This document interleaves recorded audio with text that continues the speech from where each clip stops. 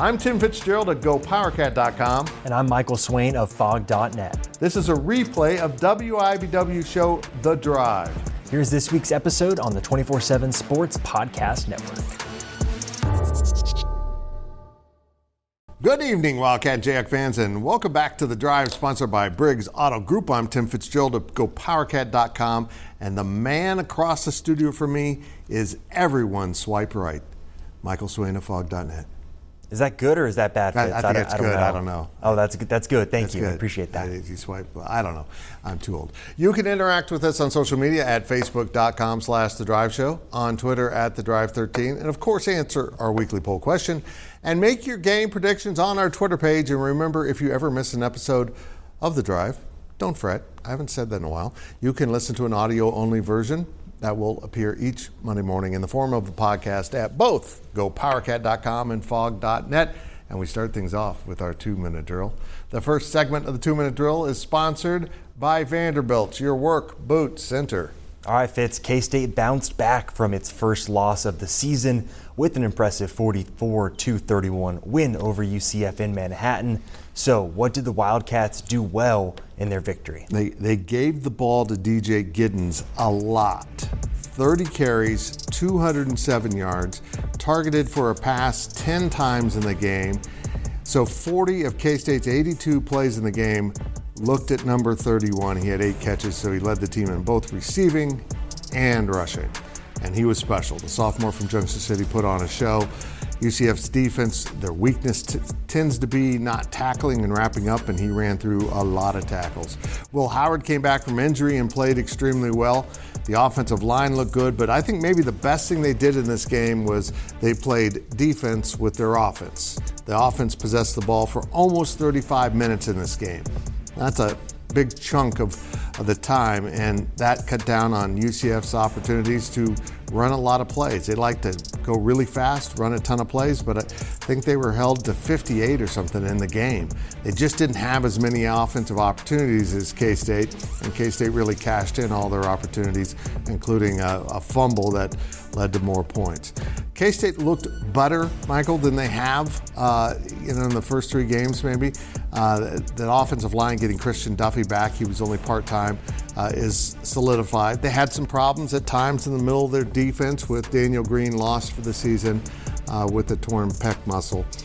But they just got after it. They kept persisting.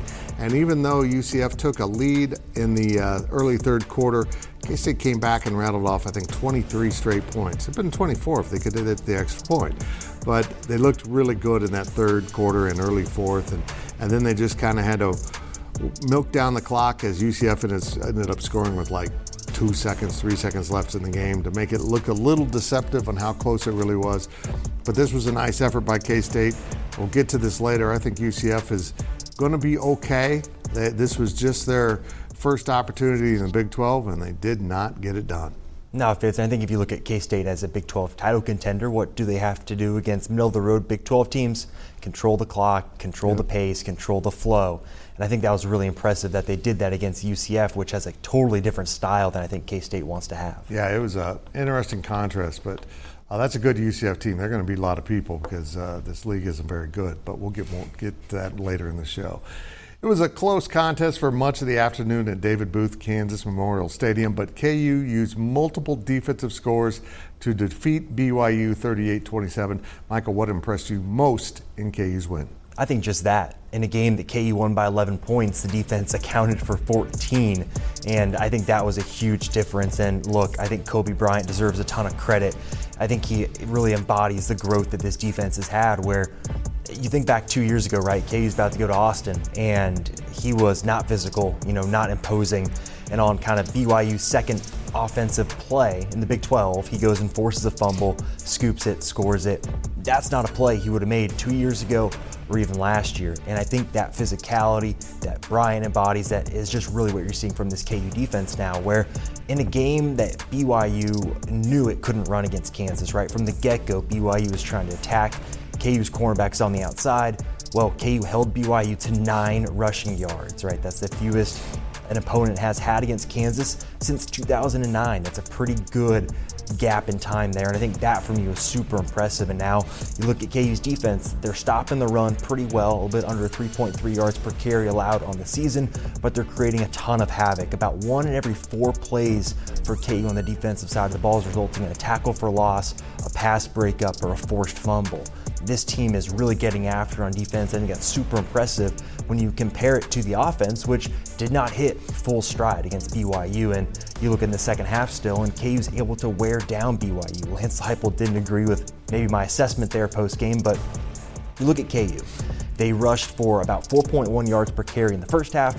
They rushed for about 7 yards per carry in the second half, and it was mostly 8 for most of the second half. That shows an offense that really embodied physicality, wore down BYU as the game went on, and Jalen Daniels made enough plays for KU to get the win. And I think that's what matters here. KU getting a win against a good BYU team that's going to also compete for some games. Doesn't matter how you get there, Fitz, right? It's all about getting the wins, and KU took another step closer to being bowl eligible in their 4-0 in back-to-back seasons for the first time in 108 years. Man, I was just a kid when that happened last time. That's impressive. No, they looked really good. And BYU's a good football team. They're well coached. They know who they are, and to go ahead and take care of business like that was a very positive sign for Kansas. Yeah, well, Fitz, we got to talk about the Big 12 and the newcomers. So going back to last week, right, when Houston played TCU, all 4 newcomers are 0-4 in their first Big 12 games. So Fitz, the start of conference play, has it changed your expectations for those 4 newcomers? No, not really. You know, I think the Kansas schools played the 2 best, no doubt about it. Houston's not very good, and Cincinnati appears to not be great. Look, I almost feel bad for Cincinnati fans. They were on an epic run, with Luke Fickell as coach, and they get into the Big 12. They finally get their big break. Healy's for Wisconsin, and they hire a guy that, honestly, Scott Satterfield, I don't understand why he was hired. So I think Cincinnati might be in for a downward turn at the wrong time, just as they get into a 16-school Big 16, Big 12 next season. Houston, I think Houston's going to get good. They've got such a good recruiting pace there in Texas. I think they're going to keep more kids, and I'm not worried about UCF or BYU. Those are 2 programs that will cycle up. Look, I just saw UCF play with a much faster team than Kansas State, it appeared, and that's the kind of Florida athletes they're able to tap into. And I think these schools are going to be fine, but it's going to be so strange to have another 4 new schools come in next year. So the whole system of measurement we're trying to use will change again, Michael. But I don't know about you. I kind of wish they were better, but also when I heard UCF fans say we're going to come in there and run that conference, like Utah fans are saying, it's kind of funny to see them losing the game right out of the gate. Yeah, and I think these new schools, right, you expect there to be a bit of a transition period, right? They have to recruit at a different level compared to what they did in the past, and that's going to take time. I think BYU physically should be able to play well against maybe an Oklahoma State and Iowa State who might struggle there this season. And I look at UCF, right, long term, they've got that recruiting base where they're going to be able to have some of the best athletes in the conference regardless of who is in it. And so I think it's going to take time, but I agree, Fitz. I'm really worried about Houston, and I'm really worried about Cincinnati because that offense for Cincinnati did not look very good. No, it was kind of pitiful. And Oklahoma, they just weren't overwhelmingly impressive. Mm-hmm. We'll see if they've got such an easy schedule. They play Iowa State this week, and it's crazy. I don't know. It's bizarre. Now let's take a quick look at your poll question results. The poll questions are brought to you by Midland Exteriors. Love the home you live in. Call today for a free estimate. Speaking of Oklahoma, Fitz, last week's question was, who will win the Big 12 in football this season? Texas got 45% of the vote. I don't know why we include Oklahoma. 3% of the vote for the Sooners. K-State got 31%, and then Kansas or anybody else got 21%. Well, here's this week's question. Which Big 12 newcomer will finish with the best record? There are your answers. A, BYU, B, UCF, C, Houston, D, Cincinnati. Make sure you vote on our Twitter page at TheDrive13. All right, that will do it for this half of the 2-minute drill, but we'll be right back with more on KU and K-State on The Drive.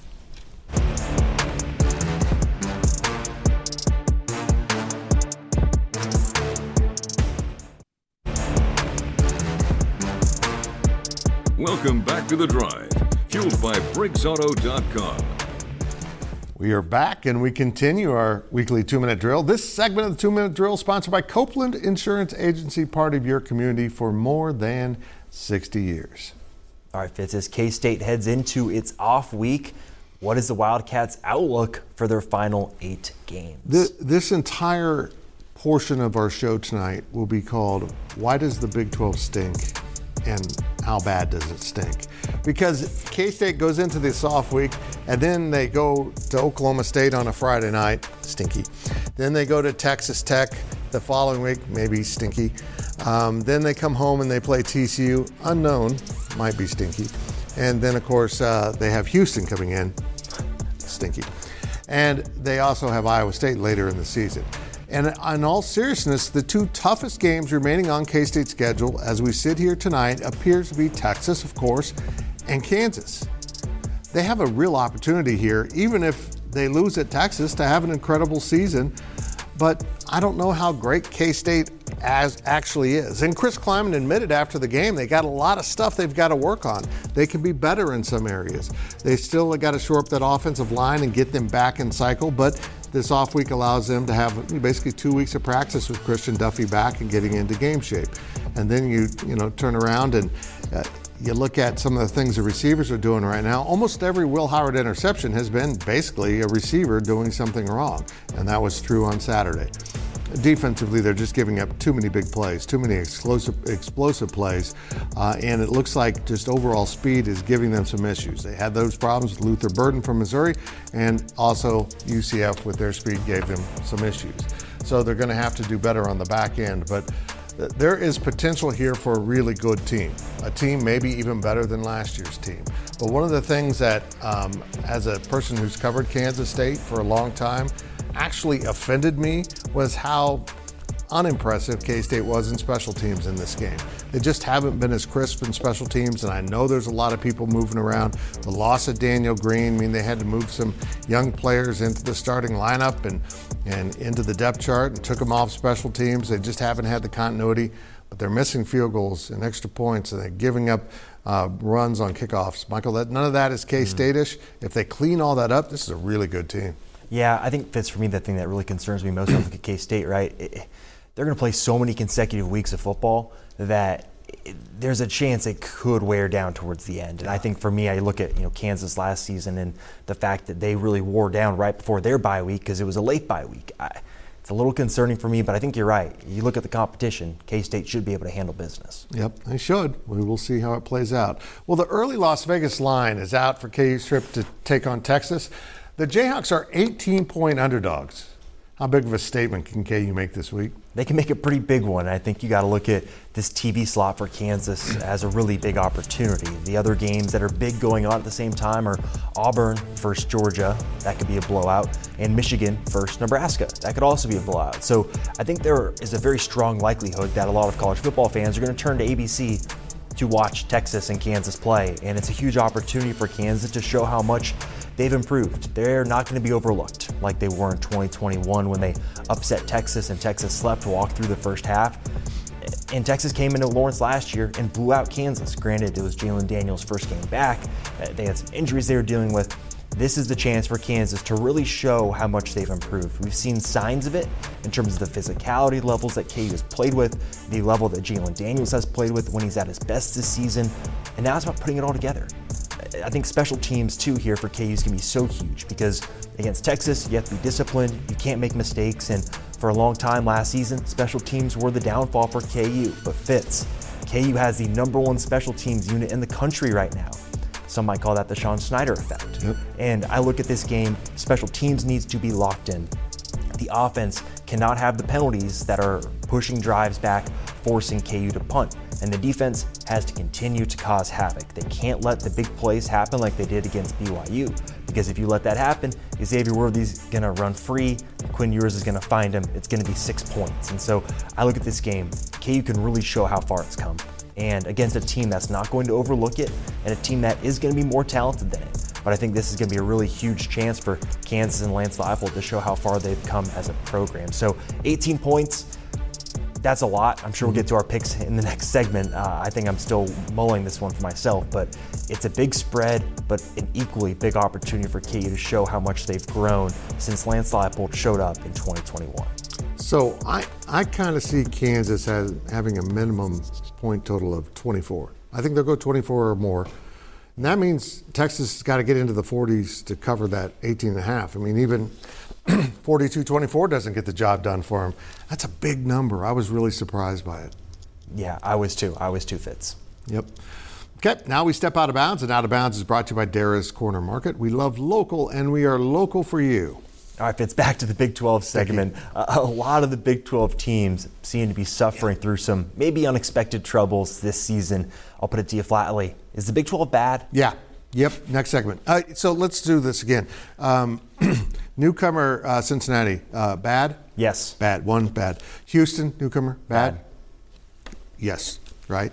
Okay. Iowa State, Oklahoma State, bad? Yeah, bad. Okay. West Virginia, I'm a little confused. They beat Tech. Does that mean Tech's bad or West Virginia? I think they're both bad. I don't disagree. Okay. TCU, don't know yet. BYU, maybe they're okay. Baylor, bad. Okay, so the bad teams we just listed is half the conference. I spent an entire 2 years bragging about how competitive the Big 12 is, how it's the most entertaining league in all of college football. And now people, it's falling apart. I feel responsible. It's all my fault. And we don't know if UCF and BYU are, they're in my upper half. Both teams just lost, and they're in my upper half of this conference. I think this is what happens when there's a lot of transition going on, right? I think Oklahoma State is trying to figure it out in the NIL age. Doesn't sound like that's something that they're really into. Iowa State's trying to move on from the Brock Purdy, Breece Hall days. West Virginia, are they going to have the same head coach 2 years from now? Who knows? I think these are a lot of Big 12 teams that are really kind of in transition phases where I think we look in maybe a year or two and we're kind of back to what you're talking about, Fitz, where it's competitive top to bottom every week with good football. Yep. Not competitive with bad football. Yeah. Oh, my gosh. Now let's hear from the fans. And our fan question is sponsored by Meadowlark. Retirement awaits in Manhattan, where you can live your way every day. Our fan question this week is, I could only watch the games on TV, but was the atmosphere as good as it seemed? That's Rory and Topeka, and I think he's referencing both Lawrence and Manhattan seemed to be rocking. How was the crowd in KU? It was good. It was loud. I think students, it was parents' weekend, so I think some students left at halftime, came for a half and left. That's got to be improved, but I think when the crowd was really locked in and into it, great atmosphere. Yeah, it really got loud at the end, and I was impressed with how the students stuck it out to the very end. Most of that section was full, and that's been a problem. I mean, students just kind of get up and go maybe drink in the parking lot and don't come back in or whatever they want to do, but crowd at K-State was really engaged. It was fun. Nice. Well, remember to ask us your questions on our Facebook page and on Twitter at The Drive 13. When we return, we'll look at our predictions here on The Drive.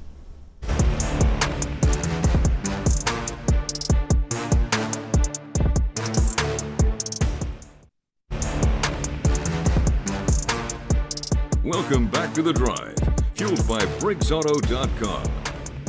Well, it is time to head down the home stretch of this week's show, and here's a look at your predictions. The predictions are brought to you by Kites, meeting your friends at Kites since 1954. Remember to make your weekly predictions on our Twitter page at The Drive 13. Here are last week's results. I, for one moment in my life, was brilliant. The fans went 1-2. Michael went 2-1.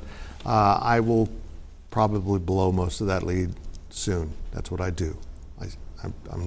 This was a rarity. Okay, now here are this week's picks. We're going to start with Kansas at Texas. KU is an 18.5-point underdog. Does Texas win by 19 or more points? I'd take KU. You're going to say no? Oh, no, I'm going to say yes. If you're going to say no, I'm going to say yes. That's the kind of co-host I am. Look, I don't like this line, and maybe that means it's a good number.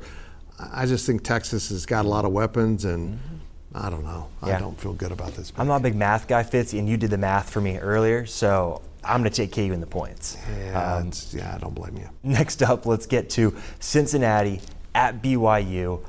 I really want to go to Provo one of these days, but it's a strong home field advantage. BYU is a 6.5-point favorite. Give me BYU to cover that spread. I agree. I don't understand why they're only a 6.5-point favorite.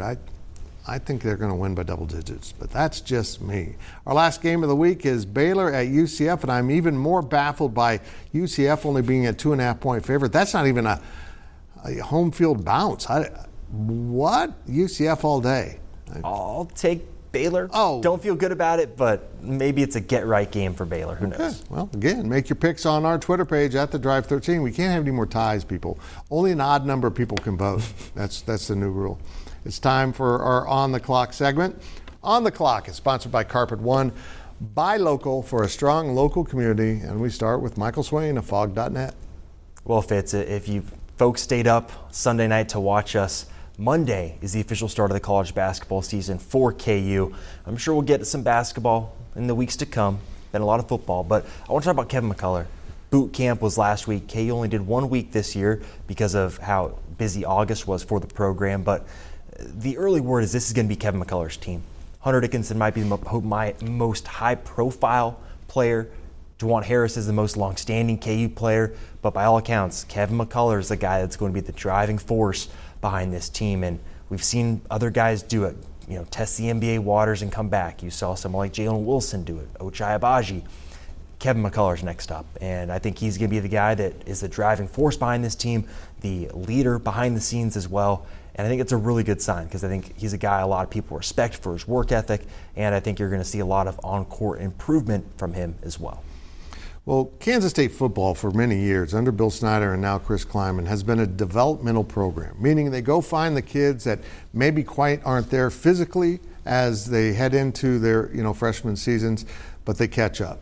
And let's just stop and pause and talk about the guys who were starring in that game on Saturday against UCF. On the offensive side of the ball, you had DJ Giddens, a running back out of Junction City, Kansas. And he looked simply fantastic. He doesn't have that great breakaway speed. He doesn't have the sexy moves that a Deuce Vaughn does, but he ran for more than 200 yards. On defense, with Daniel Green out at linebacker, Des Purnell stepped up. Desmond Purnell had a great game, led the team in tackles. He's from Topeka. So it's amazing to me that you look around the nation and all these recruiting places where you can get all this talent. Kansas isn't known for that, but here are guys, and they're all over the roster at both schools, helping their schools play at the highest levels of college football, and they're from Kansas, and that's pretty cool. And that's it for this week's edition of The Drive. We will see you next week right here and all week on social media.